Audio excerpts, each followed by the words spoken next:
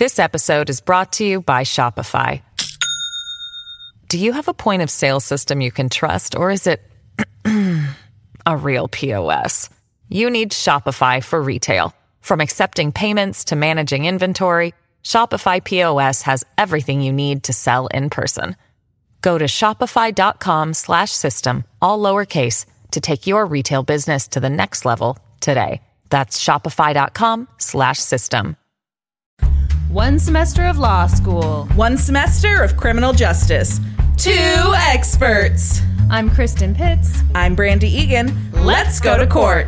On this episode, I'll talk about a wealthy family who had the worst luck. And I'll be talking about the kidnapping of Mary McElroy. What is up with you and kidnapping? I got to get back on the kidnapping train. Love the kidnappings. Taking a break from stabbings. Doing some kidnappings. Although, if I remember right, haven't there been some... I was like, if there was a Venn diagram, we got kidnappings over here, stabbings over here. There has been a small section in the middle where the two overlap. Yeah, I'm not letting you get away with this. I decided to not do a stabbing. Like, no, you did a child stabbing, which is like... Okay, well, let me tell you that in today's episode, there's no stabbings.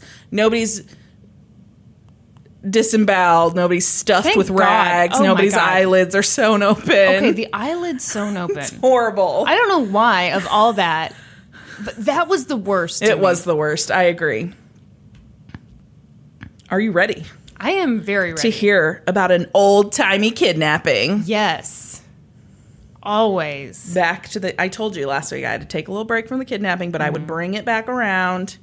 And here we are back in 1933. Hell yes. Okay, go. Okay, so I pulled heavily for this episode from an article by Mara Bovson for the New York Daily News, and an article by Stephen C. Haynes and Richard D. Rawls for the Kansas City Star, as well as articles from kchistory.org and the Examiner. We both pulled from Casey History this week. Oh, that's funny. Yes. Interesting. So let me tell you one thing. This guy that wrote was one of the writers for the Kansas City Star offer. His name is Richard D. Rawls, but my computer wants to correct it to Richard D. Balls, which would be the worst name on the planet. I love it. If only he'd been Richard N.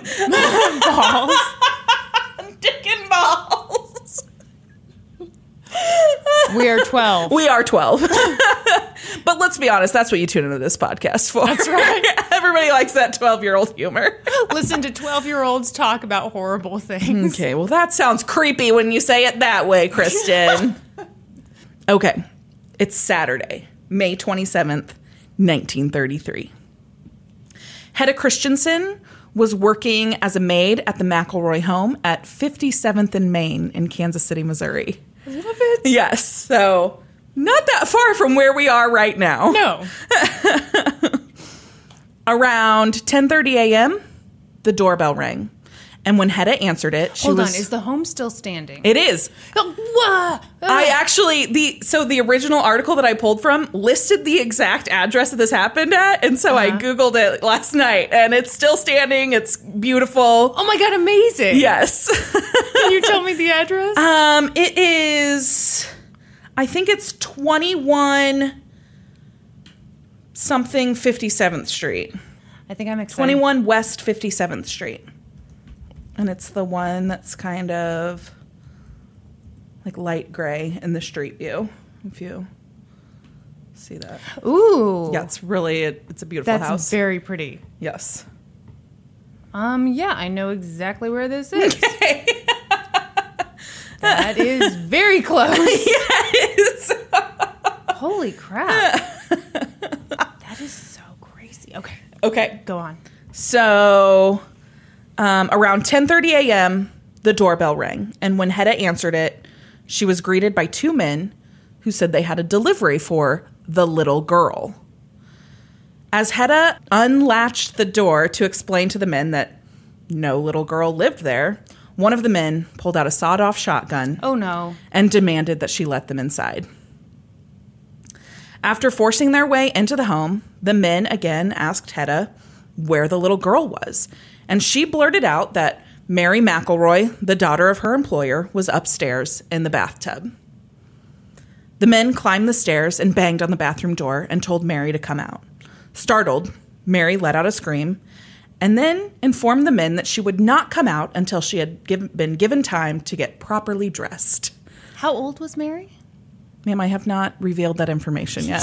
If you could keep Am your I fucking... too eager today? Can you keep your fucking pants on? I can't. I'm so excited that we both did old-timey Kansas City ones. Not planned. So she says, I'm not coming out until you give me time to dry off and get properly dressed. This is someone who has not been kidnapped before. And the men said okay. What? They gave her the time. When the door opened a short time later, they were shocked to see 25-year-old Mary McElroy. They had been expecting a child. Oh. Nevertheless, they informed her that they were kidnapping her, ushered her to the car, had her lay on the floorboard, and put a blanket over her. As they were leaving the house, they told Hedda to wait 15 minutes and then call her boss, Mary's father, and let him know what had gone on.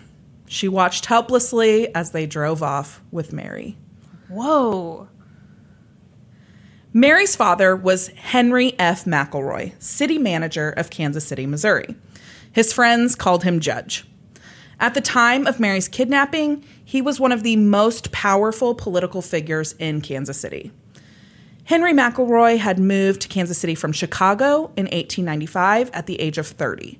In 1922, he secured an appointment as judge of the Western District of Jackson County Court, which was an administrative position, not a legal one. Oh, okay. And in 1926, he was hired as city manager, which was a new position recently approved by voters.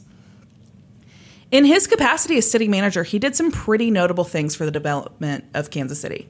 McElroy brought Kansas City the municipal airport, which is the downtown Wheeler Airport. Okay. In 1927.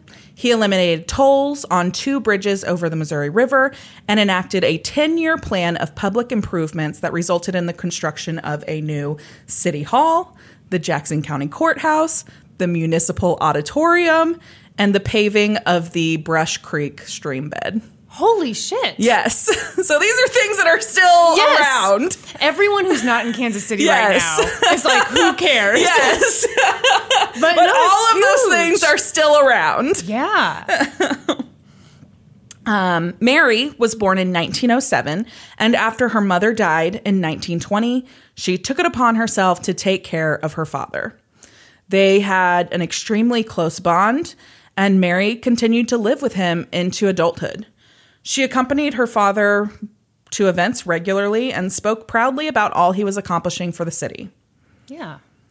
Mary was described as a tall, big-boned, plain-looking woman with large eyes, a wide mouth, but a radiant smile.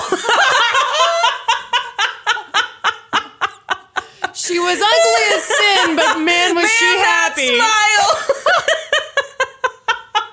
God. I saw a picture of her. She wasn't that bad looking. She was fine. They never are. When you read the descriptions, you're like, oh, this poor thing. Yes. Oh, my. She was her father's shadow and the apple of his eye. And on that day in 1933, when Henry McElroy received the call from his housekeeper that Mary had been kidnapped, he rushed home to await instructions from the kidnappers, as instructed. Mm-hmm. After putting Mary in the back of their car, the kidnappers drove west from the plaza, Country Club Plaza, which is a shopping area not far from here, across the state line and down the Wyandotte-Johnson County line to a farmhouse about 2 miles north of Shawnee, and took Mary to the basement. So the translation here is that they drove from your house to my house. Could you see those gears going in my head too? I'm like, oh, okay. Wow. Yeah, That's nuts. It is nuts. Super crazy. So they took Mary to the basement, And there she met 2 more men who chained her left arm to a basement wall and instructed her to write a ransom note with her right hand. And so I think this is interesting, and I'm guessing that there like one of 2 reasons here. Mm-hmm. The first would be to prove that Mary was alive. Yeah. The second is that maybe these men couldn't read and write. Oh. Yeah, maybe. They're criminals in the 20s, so 30s, I guess. Who knows what the real reason is, but they make her write the ransom note. They had other skills, okay? During her captivity, she was treated with the utmost respect and made except for chained to the wall. And made as comfortable as possible. They kept the place clean and well lit. They even provided her with a fan and a radio and made sure that the radio was in reach of her to be able to adjust it. Uh-huh. And they apologized for having to chain her up. What? Yeah. And soon, all 5 of them began to laugh and get along. Oh, my God. Mary joked to the men that she would recommend them as kidnappers. Okay. I like her. That's pretty funny. Yes.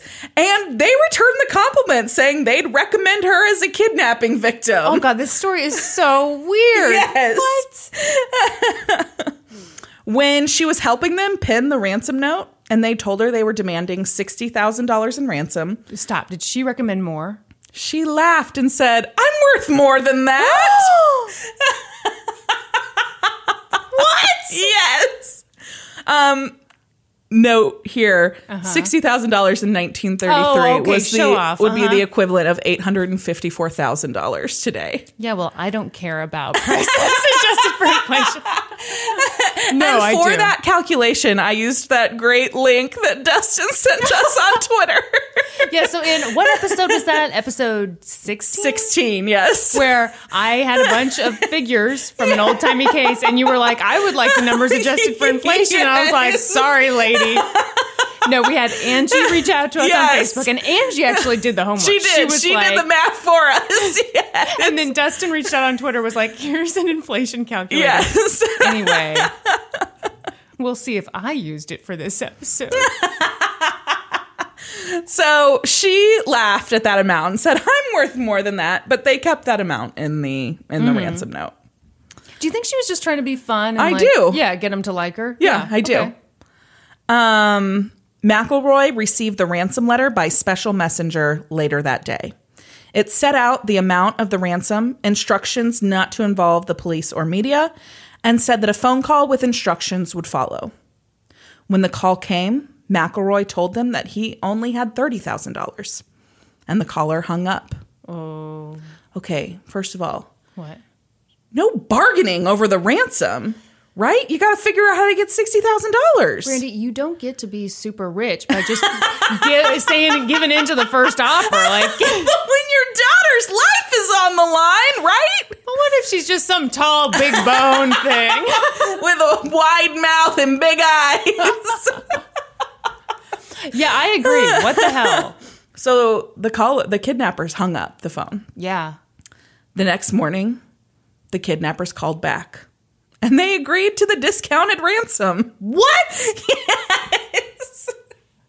I mean, even that was for like the equivalent of $427,000 Well, yeah, today. it's nothing to sneeze at. But I would think that, like, at that point, you've got the power. You've hung up. Yeah. You're like, hung okay, up, we've and got you're your like, daughter. We've got your daughter. We'll go down to $50,000. You got it. There's got to be some negotiation. Yeah. You don't just agree. So We would be such good kidnappers. we'd be excellent kidnappers. The best. Look out, wealthy Kansas City people with kids. So McElroy was instructed to drive with the money to a bluff overlooking the Kaw River, which we call the Kansas River. Yeah. But there, 2 men with masks and guns were waiting to take the money. McElroy handed it over and then went home to await his daughter's safe return. The deal was that they were not bringing her there. because I don't like that that. he could bring police, whatever. He had to arrive alone. I think he actually took his son with him, but either way, no police were supposed to be involved. And the money was supposed to be wrapped in newspaper, and he was just supposed to hand it over. And he followed all of that. Okay, I forget. Did they tell him no police at any time, and he agreed to that? Yes. Okay. I think one article that I read said that he did get police involvement, but made them stay back. Like, we're going to record the serial numbers of the ransom and all of that. Yeah. But we're not going to get involved in the handoff. You go alone. We don't want to risk her life, whatever. Okay. Yep. So they were somewhat involved, but they were not present at the handoff. A few hours after the handoff, Mary stepped out of a car at the Milburn Country Club in Overland Park. So this country club is still there. It's like in Old Town Overland Park. It actually burned to the ground in 2010. Huge fire. You could see the smoke all over the city. And they rebuilt it and reopened in 2013. But it's been around since 1911 or 1913 or something like that. Wait, I have another question. Yes. The place that they took her, where they chained her to the basement. Yes. Is that place still standing? So I tried so hard to find out where that was. I couldn't find an address for it. It was your house. I know. Well, my house was built in 2004. So let's keep dreaming. So she's dropped off at this country club in Overland Park. A bandana was wrapped loosely around her eyes, and she held 2 roses in her hands, a gift from her captors. What? As the car drove away, she pulled off the blindfold and turned to wave. Yeah. Oh. Reportedly, when she was reunited with her father, she was like, "Daddy, they gave me roses." No. Yes. What? Yes. Yeah. I am guessing that this was a old maid in this day and age who had not received a lot of positive attention from men. Okay. I am glad you're going down this road. Because my first thought when you said her first thing to her dad was they gave me roses was girlfriend was horny. Right. Yeah. Oh my gosh. Yeah. So she's reunited with her family, and there was rejoicing around the city as she stood on her front lawn and gave interviews to the media. She was a heroine returned from a great adventure. She was flushed and laughing, and her eyes were bright. Men, old friends of the family, hugged and kissed her, and she cried and laughed, "I'm glad I was kidnapped," because she loved the attention she was getting. Oh, my. When Judge McElroy finally was restored to strength from the whole thing, even to jocularity. So I kept this in here because I pulled it from an article that was written in 1933, and I've never heard that word in my life. It means that he was in a joking mood. Okay. Somebody asked him whether he would consider his money well spent. And he said, "Considering that I had to pay it to get Mary back, I would say yes. If it had been a matter of investing it, I think I could have done much better." Mary wore the roses given to her by her kidnappers in the lapel of her brown suit when she met with reporters. Oh, my. Composed and calm, she said that she had been treated with kindness. True, 4 men had snatched her from her bath, threatened to shoot her, drove her to an abandoned building, and chained her to the wall in a musty cellar for 29 hours. But otherwise, she insisted, they acted like perfect gentlemen. And she cited the fact that they had allowed her to get dressed and even put on her makeup and everything before they kidnapped her. And that when they had gotten to the cellar, they asked her to undress to prove that she didn't have any weapons or anything on her. And she refused. And they said, okay. Wow. Yeah. Well, that sounds pretty gentlemanly. It does sound pretty gentlemanly. And I gotta say, it would go a long way for me if someone was like, okay, you can put on the eyeliner and mascara before you leave the house. That's absolutely right. Her father and law enforcement officers were less sympathetic. Her father said bluntly, "We'll get those birds." And County Prosecutor A.J. Maston added that he would not only get them, but that he'd seek the death penalty. Another question. Yes. Did they wear masks the whole time? Or They wore masks when they took her from the home. They had like bandanas over their faces. And they wore masks when they met to take the ransom. Okay. But she saw them without masks on. Mary did when they were in the cellar. Oh my God. Okay. So within days, the first suspect was in custody.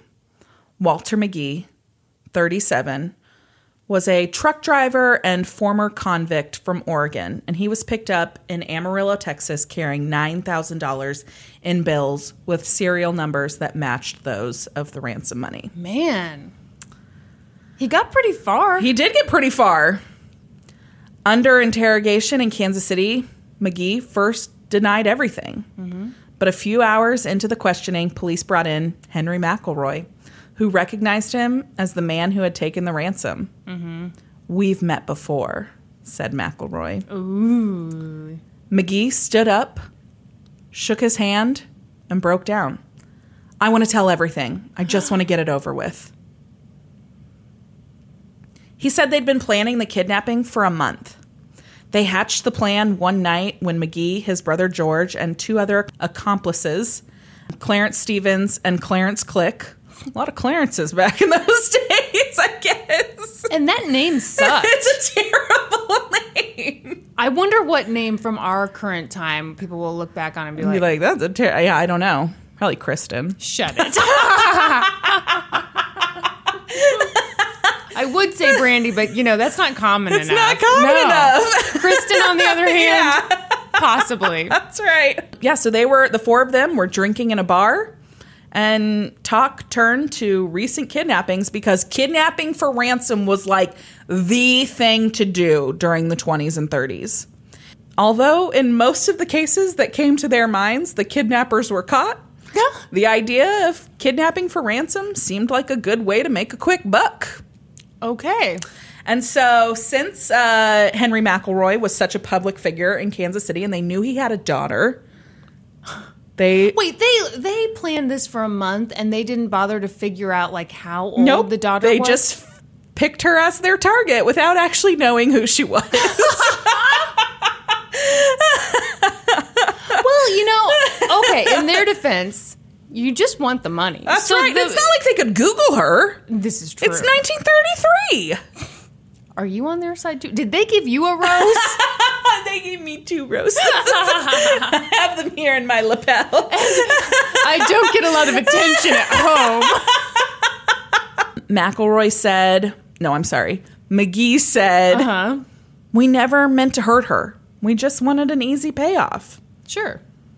And they didn't hurt her. Yeah.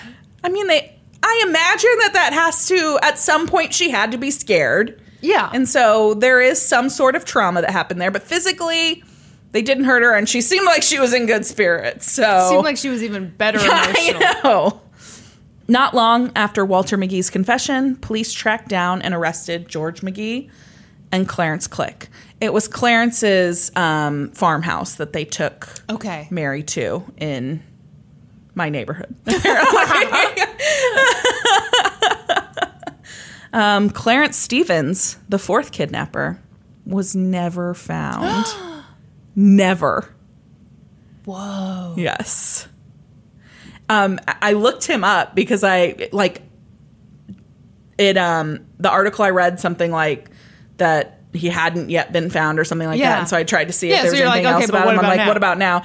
I found a Reddit forum, like a Reddit thread of a guy who's related to him and was like, does anybody have any information about him? He disappeared after this crime and no one's ever heard anything. Oh, how would I go about finding information? Yeah, he's never been found.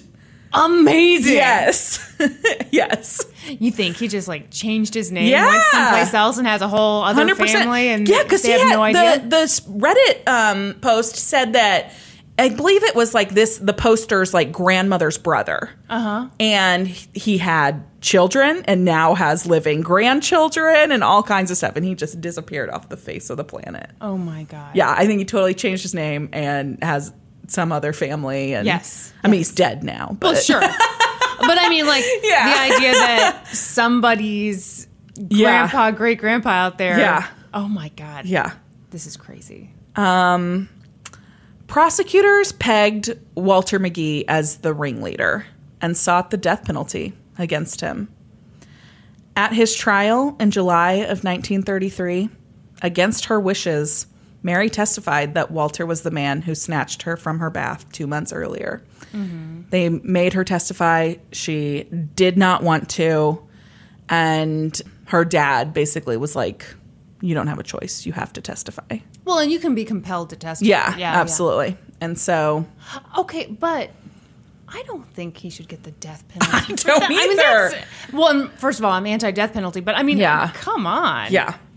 There was no suspense over the verdict. By his own admission and testimony of the victim, McGee was clearly guilty. Yeah. But the sentence was a shock. Oh, no. Death by hanging. What? No. Yep. What? Oh. Yep. Eager to send a message in order to reduce the number of kidnappings throughout the country, the DA had pressed for the ultimate penalty. McGee's punishment put him in the history books. He was the first kidnapper to be sentenced to death in the United States. Okay, I get the point about wanting to send a message, but of all the cases where you would send a message... Walter was stunned by the sentence. I don't see why anyone should be hanged for a thing like that, he said. And apparently, McGee's opinion was shared by his victim. Horrified that her testimony could send a man to his death, she was plagued by nightmares and spent months at a time in hospitals being treated for stress and depression. So the sentencing was more traumatic than the kidnapping? Yes. Oh my gosh. Because she had really just grown close to these kidnappers. And yeah, she didn't feel terrorized by them. No. Oh my God. When she was up and about, she frequently visited her kidnappers in jail. Wow. Yeah. And then in February of 1935, Mary hopped on a bus with 20 cents and a pack of cigarettes and disappeared for a while until she was spotted in Illinois and brought back home. Oh my gosh. Kansas City Star reporter Conwell Carlson interviewed her after her return, and she said she just had to get away from the city where she was seen as the city manager's kidnapped daughter. And she said she was still suffering from nightmares about her kidnapper's fate. I cannot forget them, she said. I cannot get away from feeling for the underdog. Yeah. After McGee had exhausted all legal avenues of appeal, Mary picked up the torch. Oh my gosh. Mary set to work on her powerful father to get the death sentence commuted by the governor of Missouri. Yes. She wasn't a political activist, but she was on the side of the sick and oppressed. She felt that help should come from individuals by means of personal kindness. She had no political reservations about the legal system, and she wasn't actually against the death penalty in general. She just felt, in this case, the punishment did not match the crime. I understand that for Yes, sure. She'd been kidnapped, but she'd only been held for 29 hours. She was treated well, and she was unharmed. Her father was opposed to her trying to get this sentence commuted, but eventually he caved, and they went to see the governor in Jefferson City. In her plea for clemency, Mary wrote, "In pleading for Walter McGee's life, I am pleading for my own peace of mind. Through punishing a guilty man, his victim will be made to suffer equally. He would even have this advantage. He would not have to think about his execution afterwards. I do not forget the suffering this has brought in many ways to many people. Walter McGee's death will not erase or ease that suffering, though. Rather, I believe the mercy shown to him and the feeling of warmth and hope any act of mercy brings will serve as a balm to all. I think it's a pretty good argument. Yeah. That this will be devastating to me, his victim. Yes, absolutely. And that he will be dead. He won't have to live with the ramifications of his execution. I will the rest of my life. Yeah. Her words did the trick, and the governor commuted his sentence. Wow. Of course, under pressure from her father. But I thought the father didn't want... He finally caved and was like, that's fine if this is what you really want, if this is really going to make you better. Okay. Because she was so depressed and in and out of hospitals. Yeah. And he's like, fine, I will take you there. We'll argue to the governor. Yeah. I'll make it happen. Okay. And he did. And though Mary had gotten what she was fighting for, her life didn't get any easier. She now became the target of ridicule from people who believed that Walter deserved to die for his crime. Mary tried to rise above this by promising to help Walter make something of his life. She believed that he would eventually get paroled, and she wanted to work with him while he was in prison to get educated and, be able to do something when he was eventually released. Mm-hmm. But her plans were cut short by another shock in April of 1939. Her father, the man who had fiercely protected her since the kidnapping, was accused of being a crook on a scale grander than McGee could even imagine. What? He was indicted as the genius behind a wildly corrupt political machine in Kansas City. He was accused of taking bribes. He was accused of extortion. He was accused of having ties to the mafia, which I didn't know this, but organized crime in the 30s in Kansas City was second only to Chicago. It was huge. Well, Tom Pendergrass. Yeah. I totally mispronounced that last name. Pendergast. Thank you. He was believed to be Pendergast's number one. McElroy was. What? Yes. Yes. Oh, my gosh. Yep. All of those city projects that he did required large amounts of concrete that were purchased from Pendergast's company. Oh my God! So all these things that we enjoy in Kansas City. Yep. Wow, which, I mean, I knew Kansas City was pretty shady back in the day, but that is, whoa. Yes. Okay, continue. Yeah. So he was to appear before a federal grand jury probing his personal finances and the finances of the city.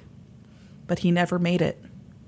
He died of a heart attack a day before the hearing on September 15th, 1939. No. There's no way that guy died of a fucking heart attack. No, Tom's boys got to him. Yeah, for sure. Whoa. It was too much for Mary to handle. Oh, no. And on January 21st, 1940, Mary took her own life.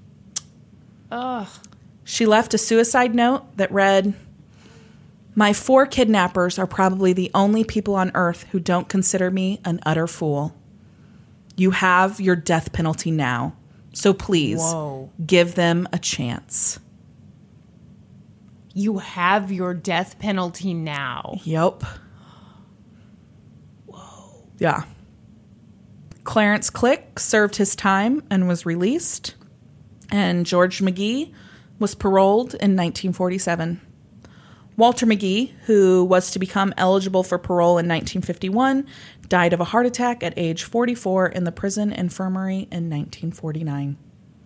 Wow. And that's the story of that Mary was McElroy. Crazy. I think it's so fucking crazy. I think it just reads like a movie. I want you to write a novel about this. I want you to fill in the gaps. Okay, very good. I will. I want a dramatized version. I think it is crazy.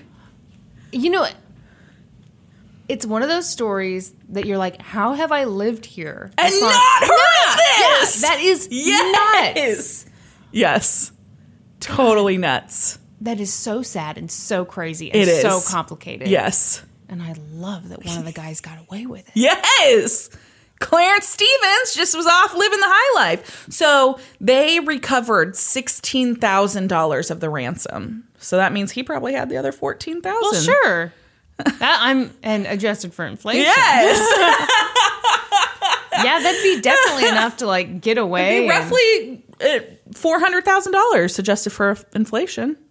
Don't show off. God, that's incredible. It's nuts. No, it'd be roughly $200,000 adjusted for inflation. Thank you. Sorry. Correction. That was nuts. Wasn't that nuts? Yes. How have we never heard of this? I don't know, but I'm covering a Kansas City story too that I think is also nuts that I didn't know about. Oh my gosh, I'm so excited. This is the Kansas City. We've had a lot of Kansas City episodes, but we've never planned it. No, it's never planned. We always just like get together and one of us is like, I have a local one. And we're like, well, shit.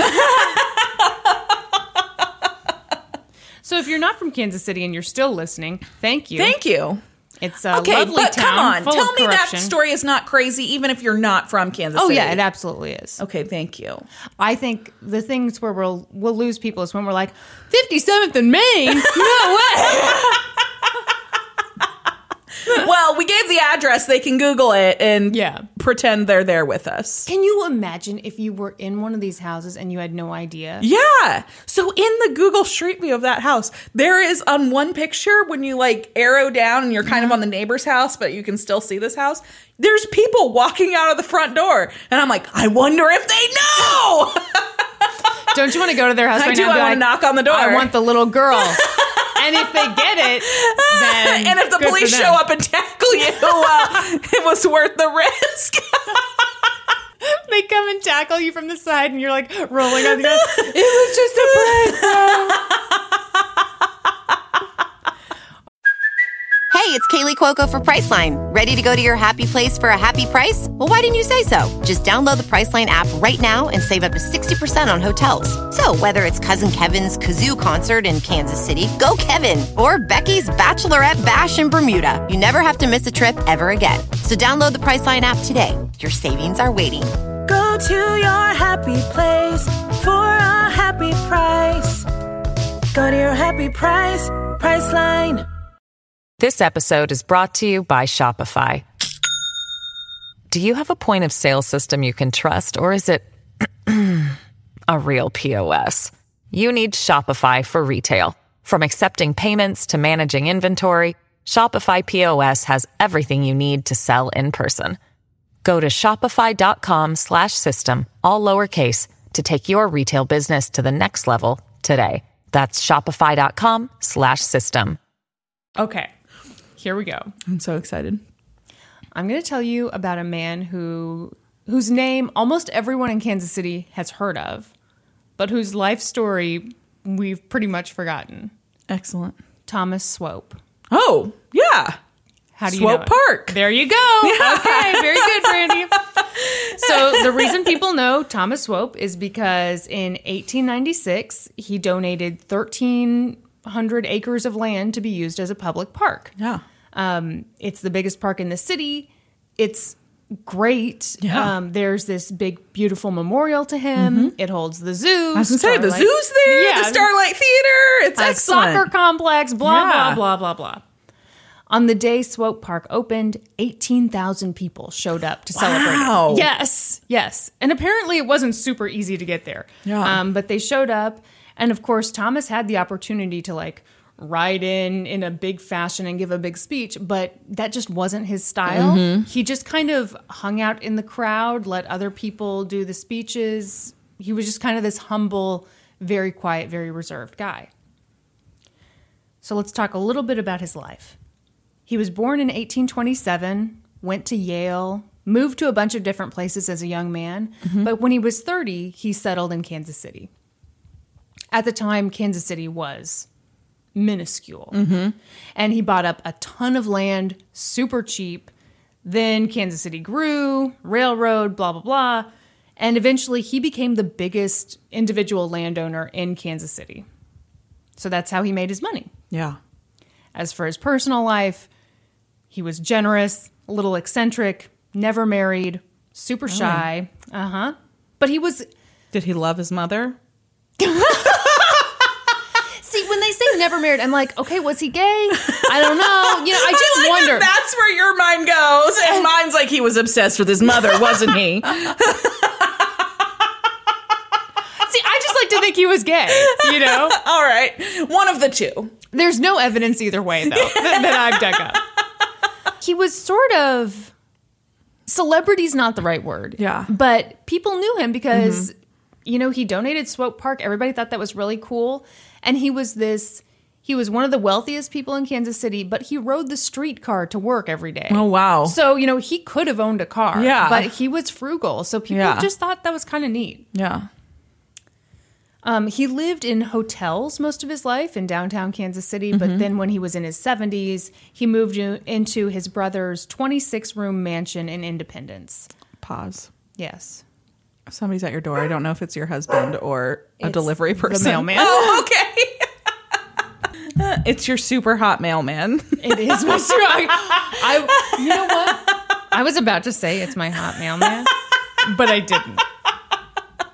Ladies and gentlemen. Kristen has a super hot mailman. It's true.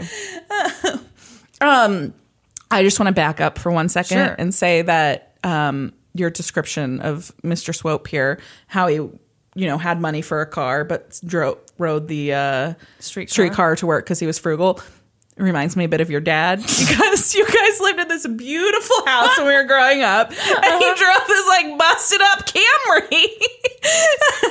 My dad is amazingly cheap. He makes decisions on what to spend money on. He likes a nice house. Yes. He likes a really nice house. Yes. Will drive a shoebox on wheels to work. Yeah, he drove, and so we were,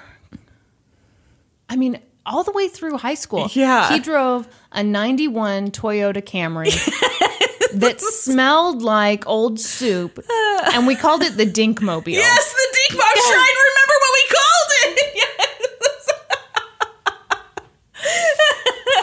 I just imagine the neighbors in the neighborhood that you guys lived in just looking at that thing. Oh, they did. Yes. They did. What other cheap stories? To this day, he buys the Costco Kirkland Signature tennis shoes, which are bright white. They can't be $15. And man, he rocks those. Oh, yeah. It's a look. His signature look. They should be called the Daryl Pitts signature. They might as well be, because he's the only one who wears them. Okay, back to Mr. Swope here. My dad gets talked about a lot on this podcast. He does get talked about a lot on this podcast. For someone who has a lot of critiques about the length of our podcast. Oh, he gave me notes the other day. I was going to tell you this off the podcast, but I'll tell you this now. So he and my mom just got back from a trip, and they listened to the podcast. Yeah. And, they were like, "Oh, it was so fun. You entertained us great." But then my dad was like, when Brandy's laughing, I noticed that it's always even better if you can come in with an extra little quip to make it even funnier. Otherwise, it's just her laughing. It's like, I guess I don't always have the option of that. You can't just make that happen. Hey, have you thought about being funny? Right. Oh, God. Oh, podcast notes from Daryl. Yeah. Note number 1, be funny. Yes. If things stop being funny, just be funny. Be funnier. Yes. And don't spend money on a brand new car. That's right. I have internalized that lesson. Yes. Because, like my father, I drive a really shitty car. Okay, so back to the story. Yes. I feel like we have to have like a corner every couple podcasts where we just do some Daryl Pitts riffing. Yes, the Daryl Pitts corner. So Thomas Swope moves into the 26-room mansion in Independence. And like you, I had to Google it. It was amazing. Yeah. It was beautiful. Yeah. Had a turret, which I'm a sucker for a turret. I know. You used to live in a house with a turret. Oh, those were the days. So it was beautiful. Then it got donated to a church, and they tore it down, and now it's like Dumb. That's ridiculous. Churches, man. Man, you and I both have an appreciation for old architecture. Yes, we do. We really do. It made me so mad because I was like, there are a lot of old places in Independence, Missouri where you can tour them. Yeah. And I was like, oh my God. Let's go there. We can go. No, we can't. We can go stand where this beautiful place used to be. Bullshit. Okay. So I got to get over that. I can just imagine us going there and we would have both been like, look at the woodwork. Because we look at real estate together online all the time and we're like, all the original woodwork. Oh my God. Oh, they didn't paint a thing. Oh. Look at that mantle. Do you think that's the original tile? I love green subway tile. Yeah, that's us. We don't even have to imagine. That's exactly what we'd say. I'm so mad that they tore it down. Yes. So, again, he never married, didn't have kids. Yeah. But his brother and sister-in-law had a bunch of adult children. And I think almost everybody lived in this mansion in Independence. I don't know why I struggled to find that word. Mansion, it's a tough one. You looked at it and you're like, is it man-scion? Did they live inside a man? That seems expensive. So things are going fine. But then all of a sudden, Thomas's niece, Frances, starts dating this total D-bag. Oh, no. But he's a charming D-bag. No, right. He's a doctor. I'm sorry. Your reaction was like, don't have much respect for those. I can't stand him. Comes into town with his tonics. No, I was kind of stuck on the last thing. I was thinking about how often D-bags are charming. Uh-huh. Yeah. It's like they go hand in hand. It is. I've known some D-bags in my day who were very charming. Are you going to talk about them? I'm not. Damn it, Brandy. Way to hold back. Let me give you a list of names. Can we tag them on Facebook? Yes. So his name is Dr. Bennett Clark Hyde. And Frances's mom, Maggie, is like, this dude sucks. Mm-hmm.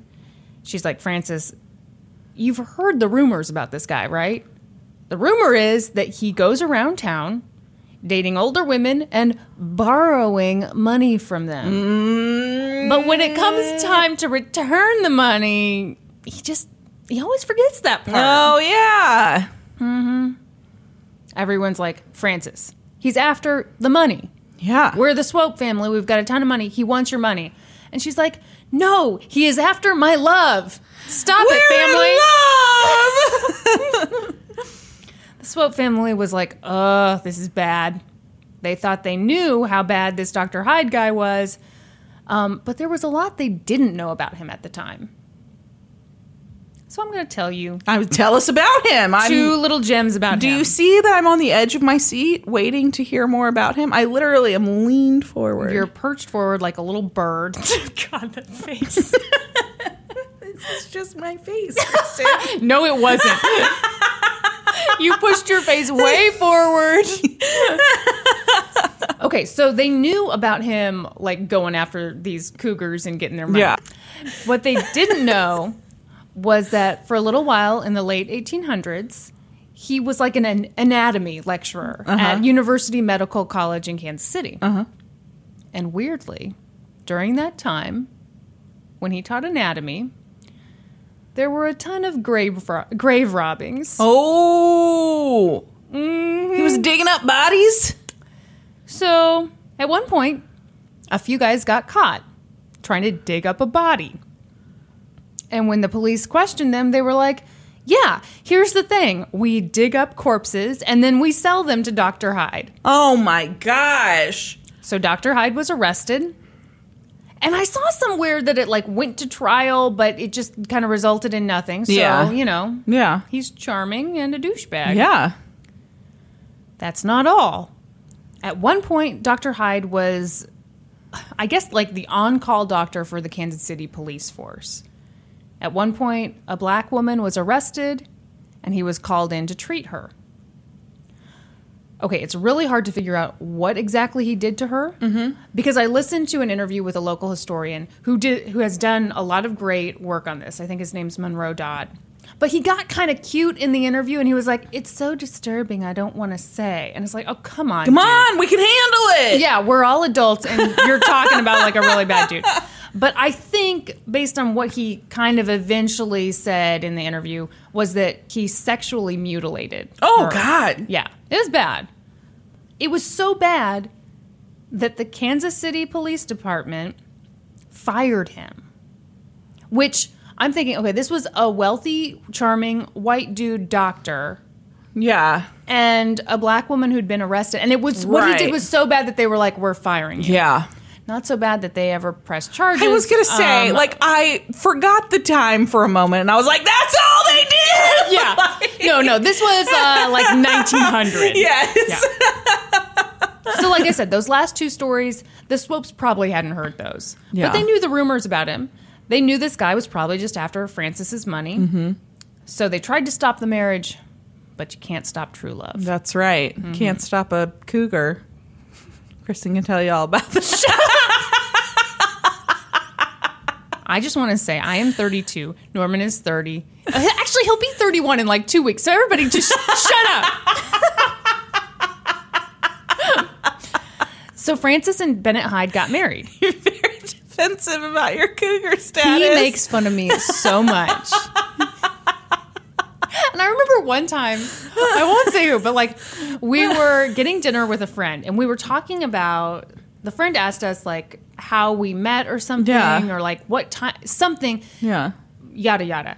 At some point I was like, well, I must have been like 24, which would have made you 22. And the friend was like, oh, scandal.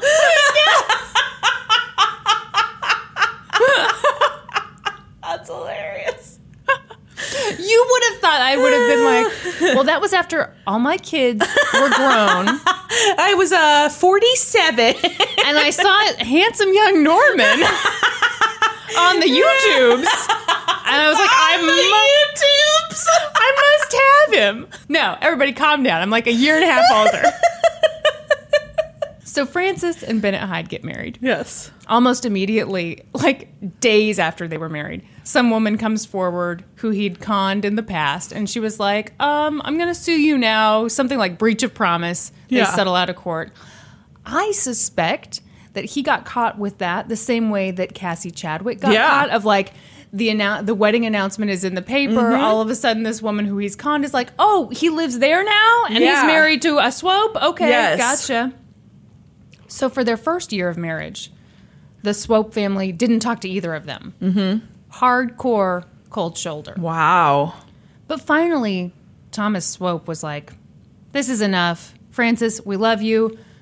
Dr. Hyde, you're part of the family. As a gesture of goodwill, let me buy you guys a house. Wow. Mm-hmm. He spent $7,500 on a house for them. Adjusted for inflation. Yes! I also used Dustin's calculator. Excellent. It's like a little under $200,000. All right. So not like a crazy house, but I mean, as far as free homes go. No shit. Mm-hmm. That house, of course, I looked it up. Yeah. Still standing? No. Damn it. It was on Lydia. You know. All right. Yeah, I know. Very unsatisfying. I'd like to say that my house was still standing, and we got to look at it on Google Street View, so... Congratulations, Brandy! So years go by. Thomas is getting up there in age. He's living at the family mansion, and he starts thinking about his legacy. His estate is worth like $3.5 million. Wow.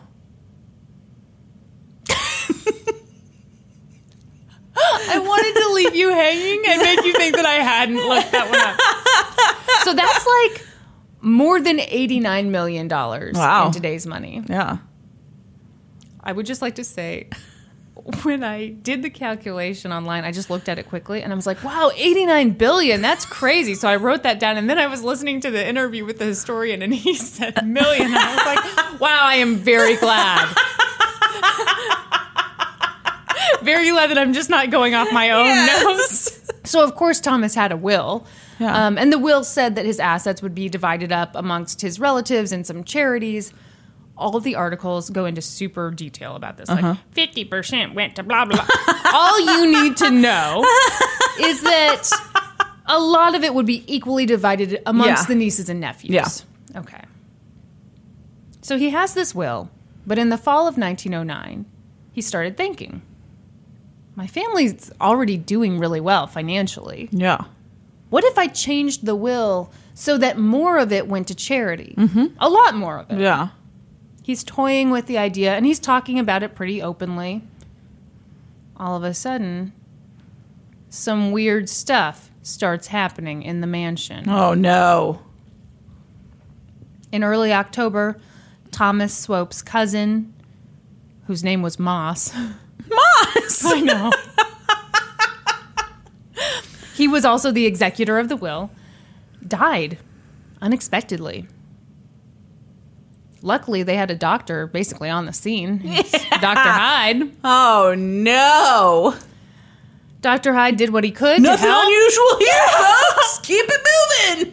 People die. It's 1909. That's right. So Dr. Hyde did what he could to help the cousin. He decided to relieve some pressure on the man's brain by draining his blood, which was Common practice in that time. horrifying, but common practice. Bloodletting was done by barbers in the old days. Ugh. Yes, so Well, who better able to do that? so you'd go in for your haircut, and then if you were having some kind of ailment, they would drain some fuck. blood from you, which was supposed to, Ew. cure you. Bloodletting. Are you going to add that to your list of services? Haircuts, color, waxing, finger and mouth, bloodletting. I just hope you keep up the hygiene in that place. So yeah, he drained some of the guy's blood, but it didn't do any good. Dr. Hyde was like, well, he died of a cerebral hemorrhage. Sad story.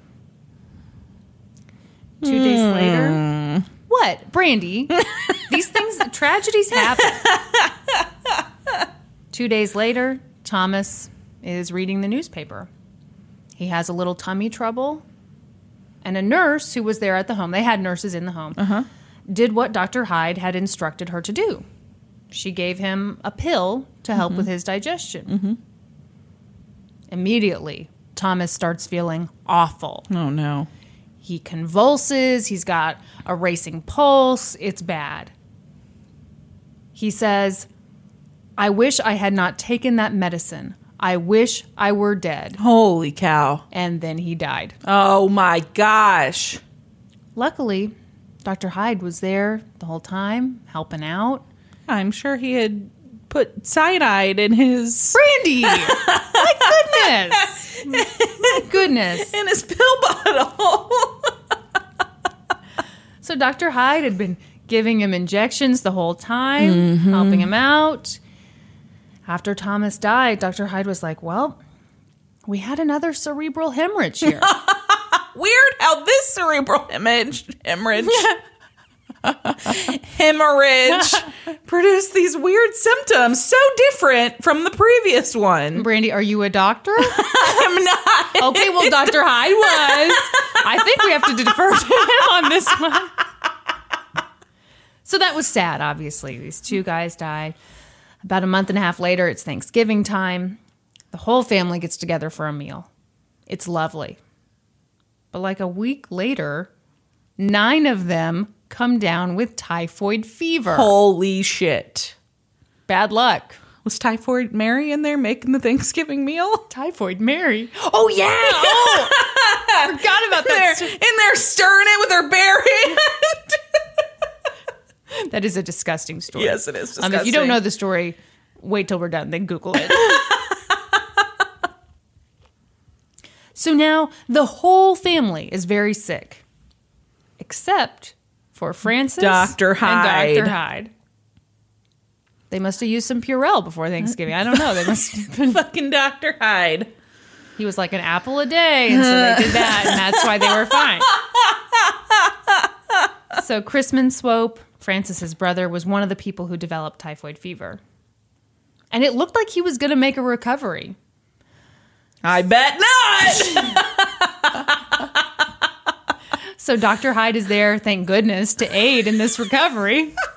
He gives Chrisman... Then he suddenly took a turn for the worse, right? You're not going to believe it. He gives Chrisman a tablet, a few injections. Chrisman goes into convulsions and dies. Another cerebral hemorrhage? No. Meningitis this time. Nobody saw it coming. Yeah.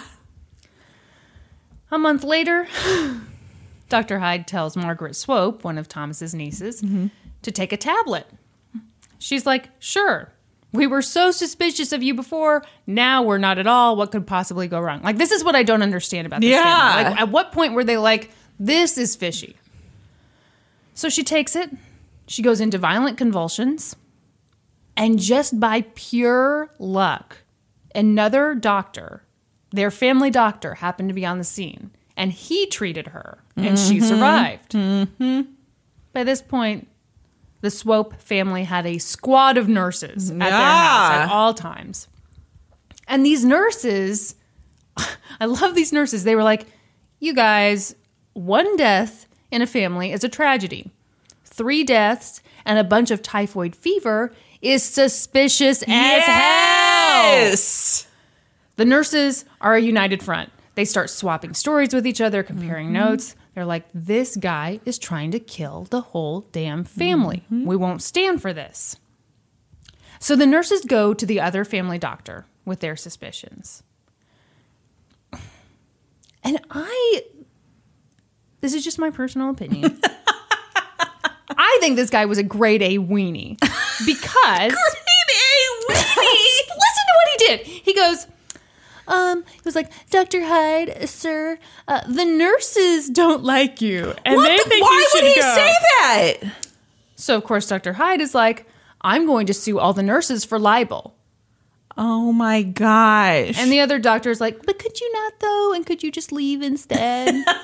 So he does. Oh, you're right. Grade A weenie. Yeah, I mean, don't be like, the nurses suspect you. No, anyone could see what was going on. Well, yeah, and I think that he should have done some investigation or something and not just go straight to the doctor and be like, the nurses have become suspicious of you. Well, and here's the thing, like, he was actually there for a lot of this stuff. Well, then he should have been fucking suspicious. And I think he was, and who knows what the real story is. But it seemed to me from what I read that he really kind of was like, well, the nurses think that. Anyway. He's not the real bad guy in this story, so I guess I should calm down. Meanwhile, Maggie Swope, Thomas's sister-in-law and Francis's mother, was like, I knew that guy was bad news. She starts doing fractions in her head. She's like, wait a minute. If this fortune was a pie, and all of us living Swopes get a piece of it, holy shit, I see what's going on here. He is trying to take the whole damn pie. Yes. He's making his piece bigger and bigger and bigger until he gets the whole pie to himself. This is how they should have taught us fractions in school. I would have done much better Should at have math. literally given us pie. No, they should have been like, if your uncle is trying to murder you, what could his motive be? So word gets out, and people are pretty sure that Dr. Hyde killed these 3 people and tried to kill the rest of the family. Yeah. But they dig up Thomas's body and Chrisman's body just to be sure. And I say dig up. I think they were basically like on ice because the ground was too cold to bury them. Oh, God. So they opened the igloo coolers. They've got them folded up inside there. First, they look at Chrisman's body. And the specialist is like, I don't see traces of meningitis. Then he cut him open and he smelled like almonds. What? Is that what? Cyanide. Oh, it smells Smells like like almonds? Dun, dun, dun, dun. I had no idea. Yeah. So yeah, he's like, but I definitely see traces of poison in here. They look at Thomas's body. They're like, yep, more poison. Oh, my gosh. It smells like an almond joy in here. But what about the first guy, Thomas's cousin? One of the nurses was there when Dr. Hyde drained the blood from the guy's body. And she said he drained way more than was normal at the time. He drained, okay, and I can't say this without like being cringy. He drained 40% of the guy's blood. Oh my God. I know. What did he do with it? Where he just like threw it out with the bathwater? I don't know. What did he do with it? God, Where do you put all that blood? I don't know. Maybe he had a bunch of Tupperware. Ziploc bags. Started making smoothies for the family. God. So people were like, maybe that was the cause of death. Yeah, maybe he lost 40% of his blood, so he died. Mm-hmm. Maybe it wasn't just cerebral hemorrhage. Oh my gosh. Then the Swope family, the ones who are still alive anyway, start talking. They're like, hey, remember Thanksgiving? We all had that lovely meal together at the mansion. But Dr. Hyde and Francis showed up to dinner with their own bottled water. Okay, in that day and age. Yes, here's what I wrote. That would be weird in 2018. Yes. Adjusted for inflation. That would be super duper fucking weird. That was not done. Not done at all. And it wouldn't be done today. You don't show up to a family meal like, I brought my own water. Yeah. So they're like, that fucking guy infected our water with typhoid. Yeah. That's why we all got sick. Yeah, this family's taking a long time to put these puzzle pieces together. They were rich. They were not bright. So police start investigating this. Yes. And they turn up, and what they turn up does not look good for our boy, Dr. Hyde. Oh, that's right. Your friend, Dr. Hyde. We both love him. Both respect the hell out of him. So it turns out, a little while after Thomas died, Dr. Hyde went to another local doctor and was like, hey man, could you give me some cultures of, I don't know, typhoid, diphtheria, any other horrible bacteria you've got laying around? Don't worry, these are definitely for experiments and not for wiping out my in-laws. And the guy was like, yeah, that sounds totally reasonable. Yeah, you're great. Because at the time, I think Dr. Hyde was president of the Jackson County Medical Board or something. Like, he was high up. Then police found out that he went to a local pharmacy and bought cyanide. Oh, weird. Brandy's theory all along. So it was cyanide of potassium, which was weird for a doctor to buy. Mm-hmm. It's poison, obviously. Yes. And usually only jewelers use it to clean stuff. Mm-hmm. Also, murderers use it. Even weirder, he asked for it in capsules. Mm-hmm. He told the pharmacist, don't worry, I just want to kill some mean dogs. What? Not my in-laws. It's a terrible excuse. I'm more pissed about killing dogs than I am people. What? I hate when people kill dogs. Well, yeah, I do too. It's very upsetting. What about people? I mean, yeah, people are not helpless creatures like dogs are. I think you were pretty helpless if you were sick. Well, if you were being secretly poisoned, yes, I feel just as bad about that.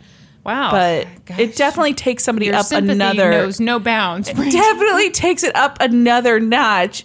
Obviously, he wasn't legitimately planning on killing dogs, but that he could even joke about that. He wasn't joking. Use it as his excuse. The pharmacist was like, hey, that's a good one. Okay, you're getting fired up about the weirdest parts of this story. I just cannot handle. I love dogs a lot. Have you ever seen the movie A Dog's Purpose? Was that based on that book? Well, I don't fucking know. I've never read the book.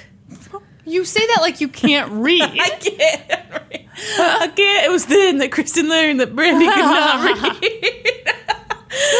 Turns out Zach's just been reading to you from these websites this whole time. I I have no idea. It's the worst movie I've ever seen in my life. What's it about? It's about a dog that dies over and over again. Yeah, I saw the preview. I was like, no fucking way. Zach made me watch it. No, why would he do that? I started crying at about 1 minute and 32 seconds in and did not stop for 2 hours. That looked horrible. And the whole time, I keep going to Zach, why are you making me watch this? This is the worst movie ever. Was he enjoying it? I mean, he thought it was a moving film. Did he cry? I don't think so. Brandy, you don't have to lie. I've never seen him cry in a movie. Oh, come on.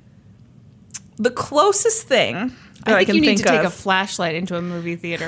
Well, we saw it at our house. We did not go to the theater and see this Okay. movie.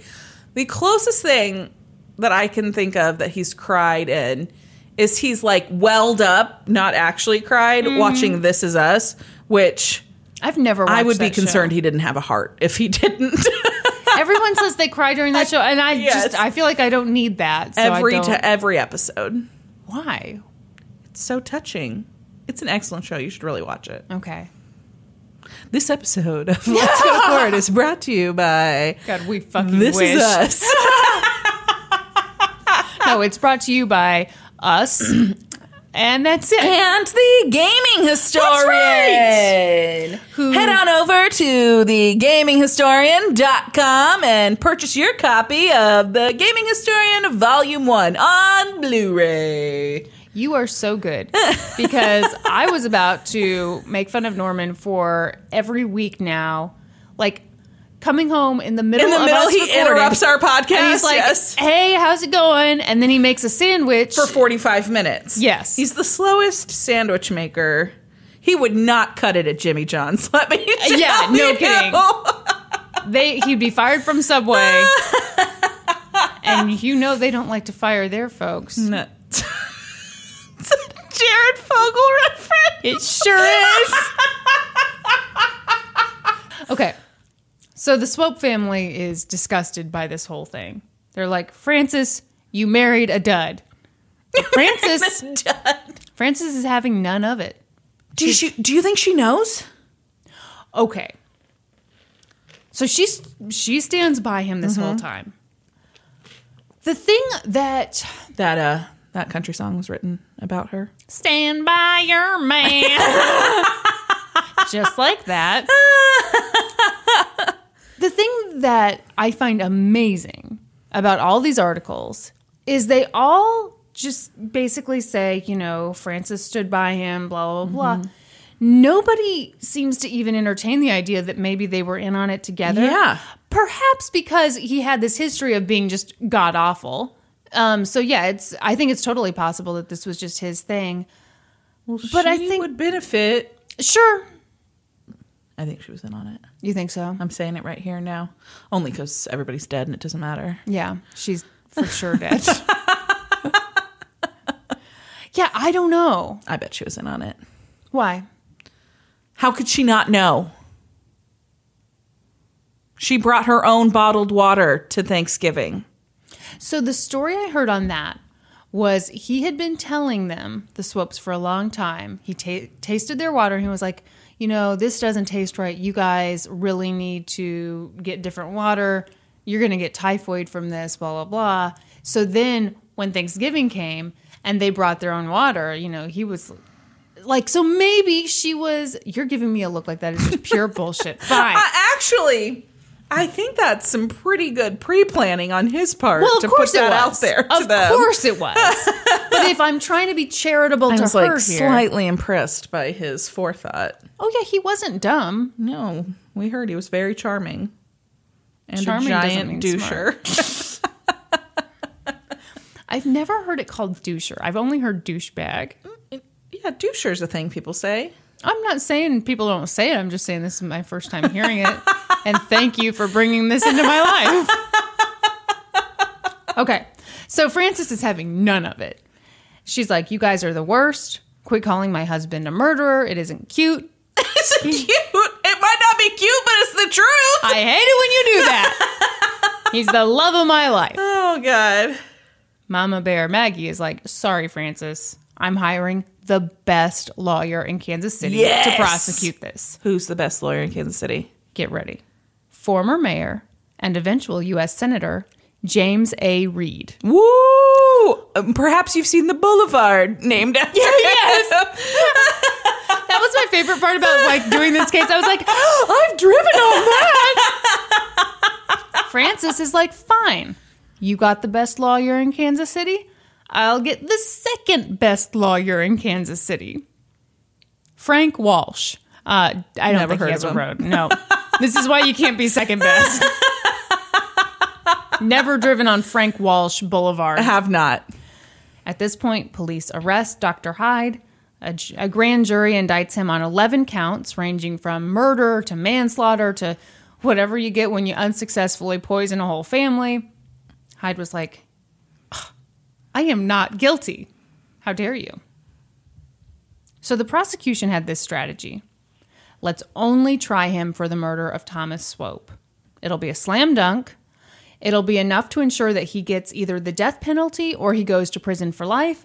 We won't have to prove all this other stuff. Yeah, and the victim is high profile, so we'll likely have the sympathy of a jury, and I think it's a good strategy. Yeah, people are going to be like, I like to go Love to Swope that Park. part.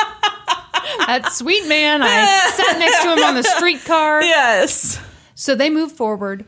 All eyes are on Kansas City. This case got national media coverage. And of course, a lot of nurses took the stand for the prosecution. Yeah.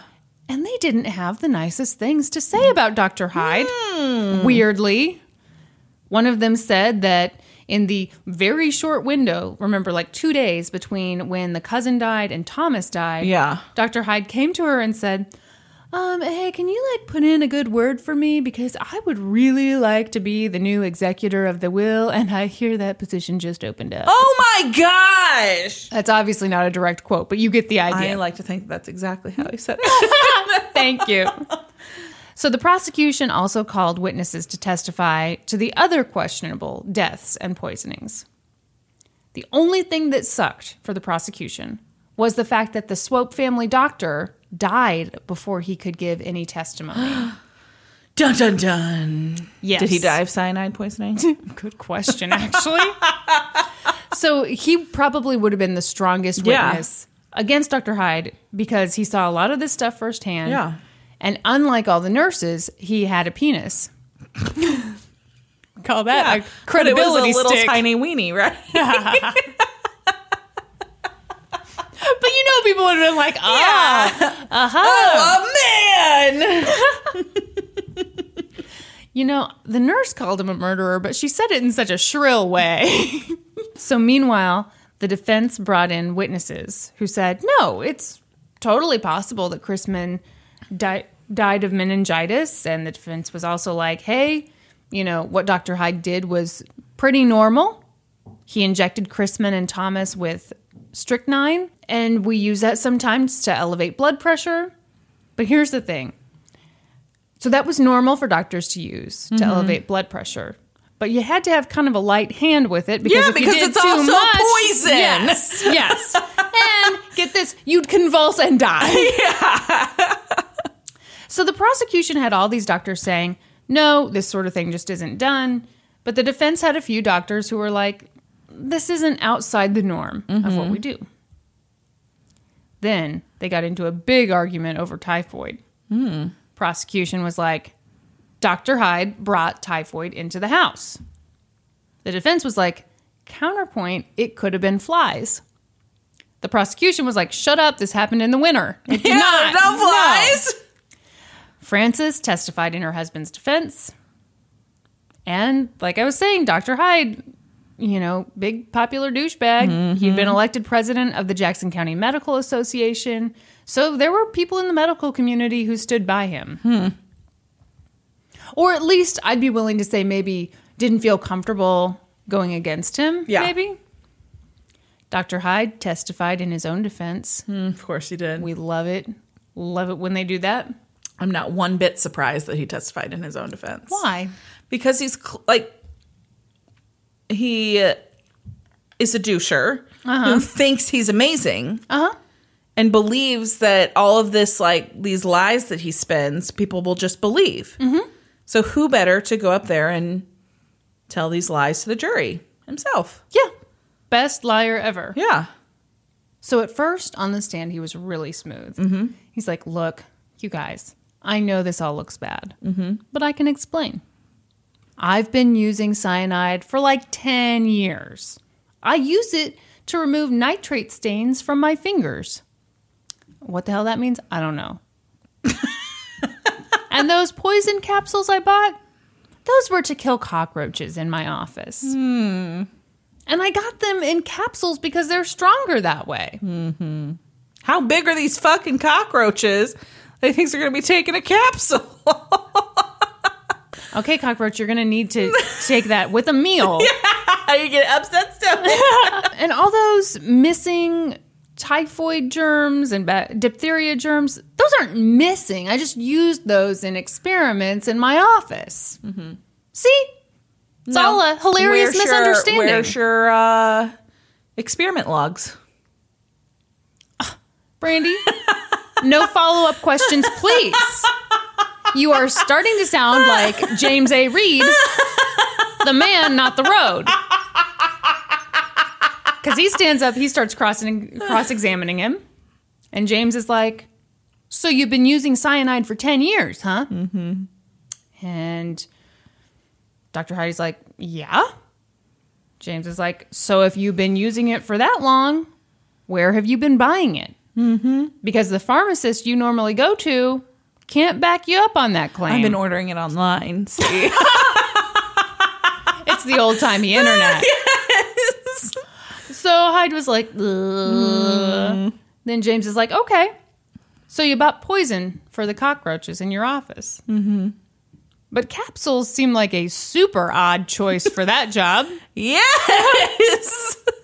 Why not just get it in a bottle with a glass stopper instead of having to open up all these capsules and sprinkle them it everywhere. around, exactly. Or put them on a plate with a little sandwich. As hide it inside the sandwich, roll it up in a craft single.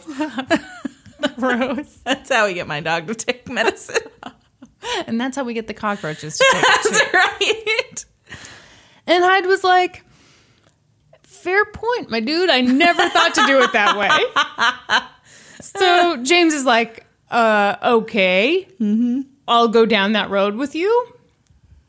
So you've got this poison scattered all over your office to kill these roaches. Uh-huh. Did you give anybody a heads up, like your secretary or your janitor, that poison was everywhere?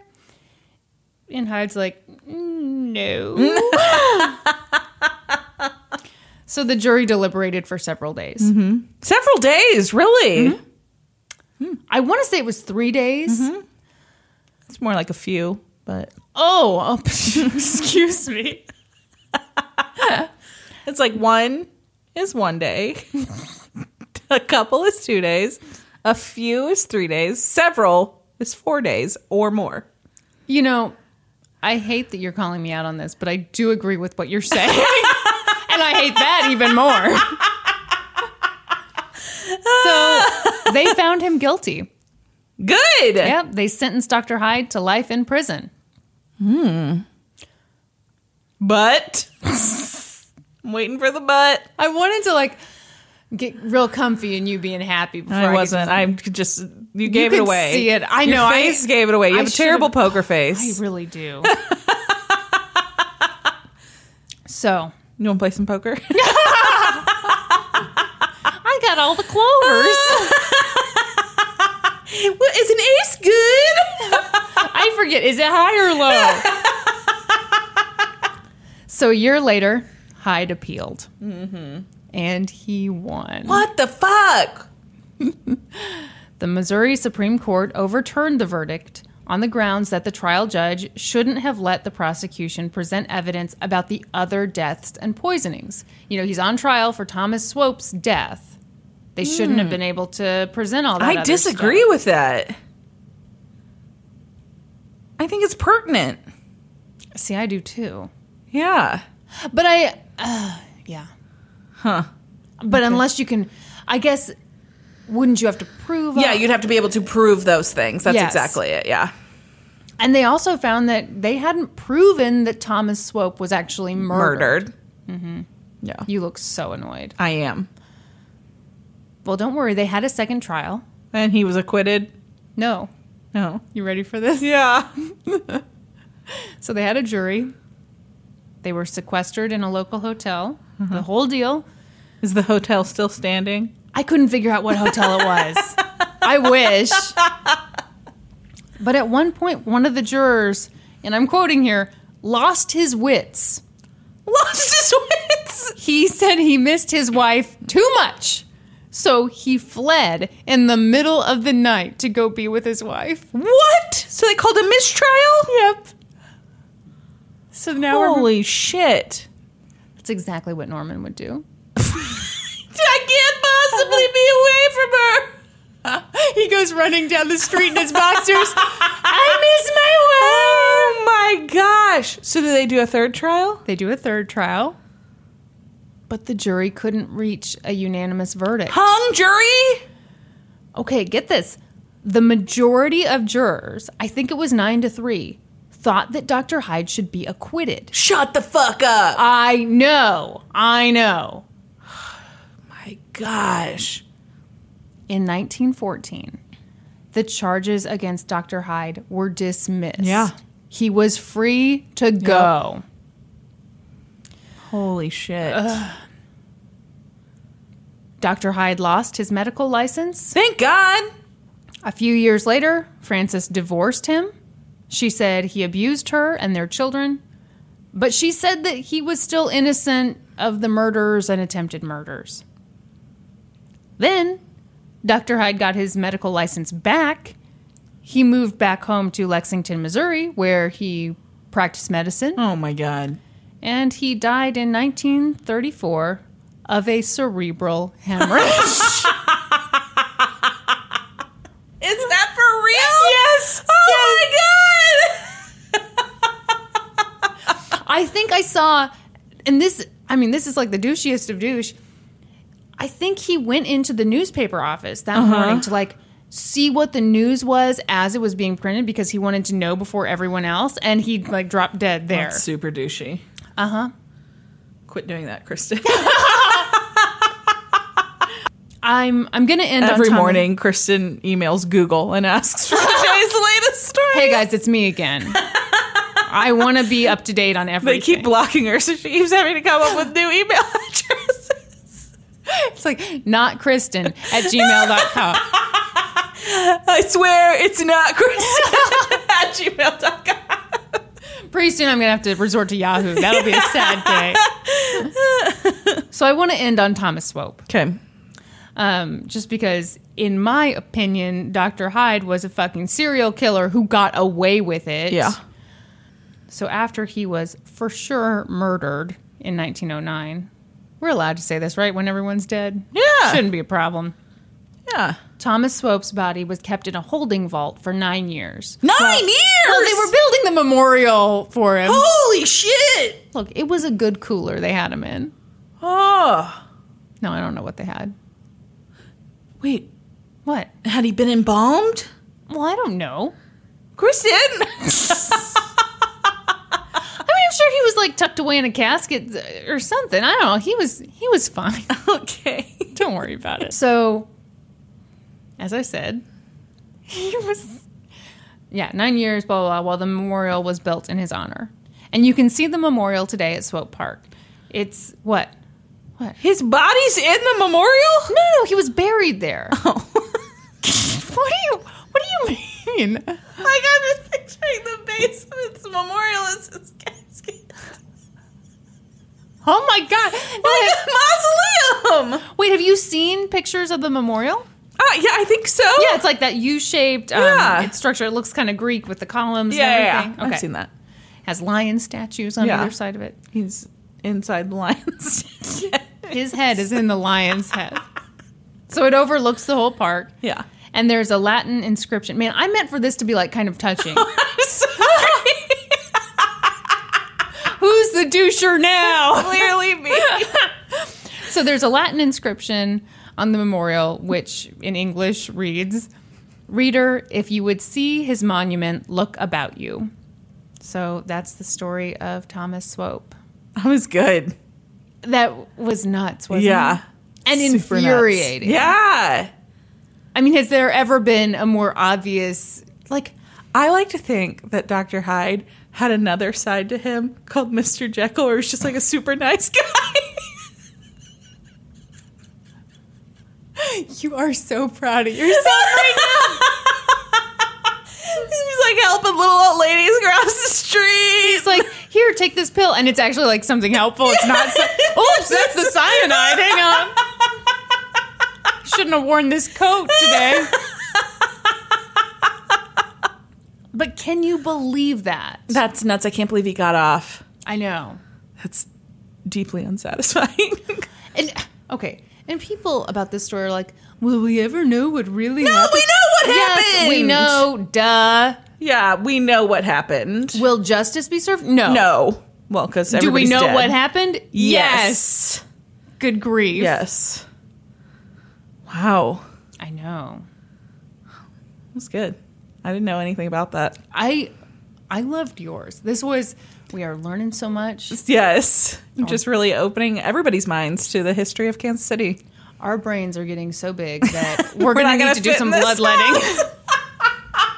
Well, I'm a cosmetologist, which is basically a barber, so I'll Yeah, do some so- bloodletting for us. Just don't take 40% Yeah. of my blood, okay? So sometimes if it wasn't enough, or if they didn't need like a full bloodletting, they would leech you. I know. Put That is leeches gross. on you. Gross! That's disgusting. Ugh. Oh god. The funny thing about that is, like, in those times, sometimes it was good to not be super wealthy because then you didn't have access to that awesome medical care.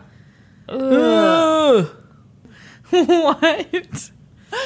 I've just been thinking for like a solid week about how salty you were at lunch last week. Oh, Yeah. my See, I don't even have gosh. to tell you more. Okay. So every week after we record this podcast, Kristen and I go to lunch. And we have a regular place we go, but last week we decided to mix it up and go to a different place. And we're walking there, and Kristen's telling me that they had just had it for dinner the night before and how much she loved it and couldn't stop thinking about it and wanted to go back. But that Norman didn't really like the place because usually they have like live music and it's so loud in there and you can't even focus. The thing Norman hates more than anything in life, and I'm serious, like, if we walk into a place and he sees a guy with a guitar and a microphone, and you know that guy is going to be strumming really hard and, like, you can't have a conversation, that is the worst possible scenario for Norman. So we get there. We go in. There's like not a soul in there. There's like, I don't know, 5 or 6 other tables. But you could hear a pin drop in this restaurant. There's no conversation happening. And we are loud. Yes, we are. Clearly, you listen to this podcast. You know. There's nothing happening. There's no music playing. There's like one sad radio coming from the kitchen. Mm-hmm. Fine. I can overlook that. We go. Barely. You were like, I feel like we're eating in a library. I did say that. We sit down. I order a Diet Coke, my beverage of choice.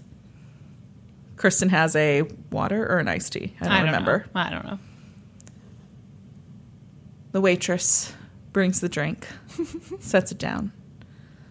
I take a drink.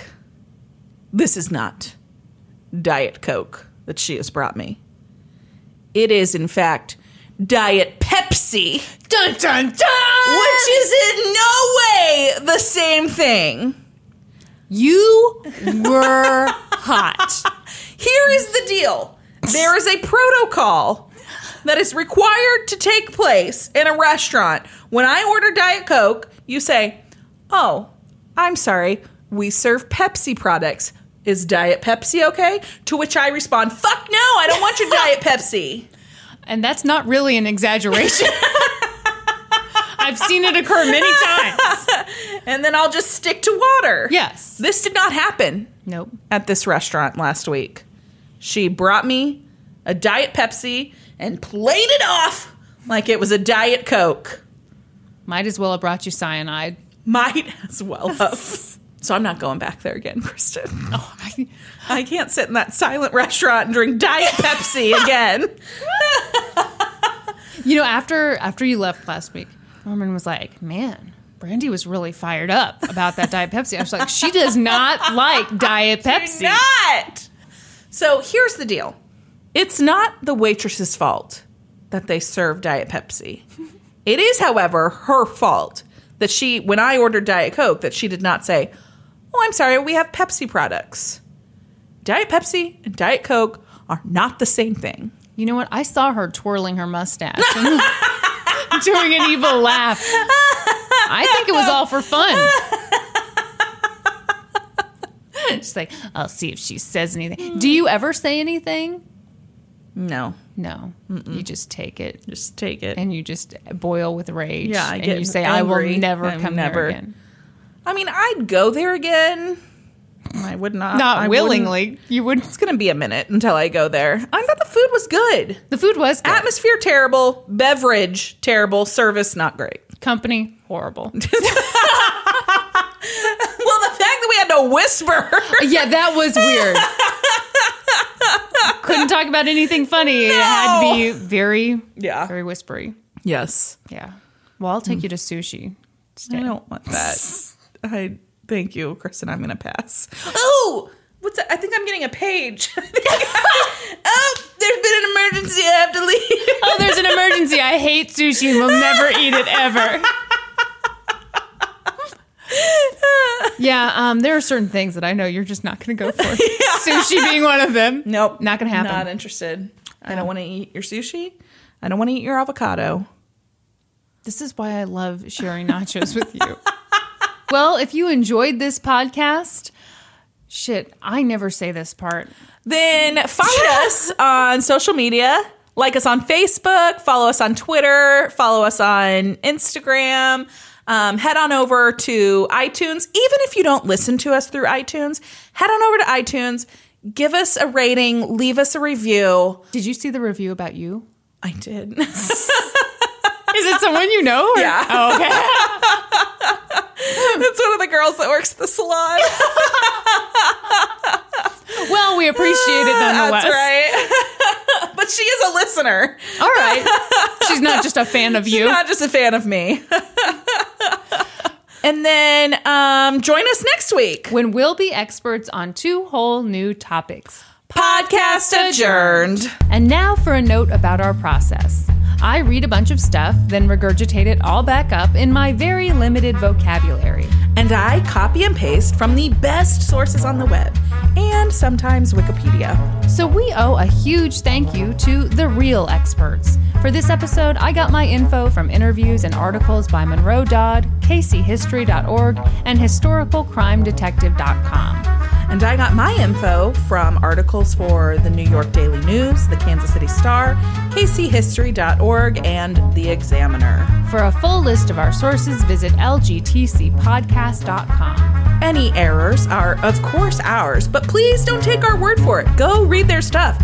And apparently, check out kchistory.org, since we both pulled from there. Yeah. Hey, it's Kaylee Cuoco for Priceline. Ready to go to your happy place for a happy price? Well, why didn't you say so? Just download the Priceline app right now and save up to 60% on hotels. So whether it's Cousin Kevin's Kazoo Concert in Kansas City, go Kevin, or Becky's Bachelorette Bash in Bermuda, you never have to miss a trip ever again. So download the Priceline app today. Your savings are waiting. Go to your happy place for a happy price. Go to your happy price, Priceline.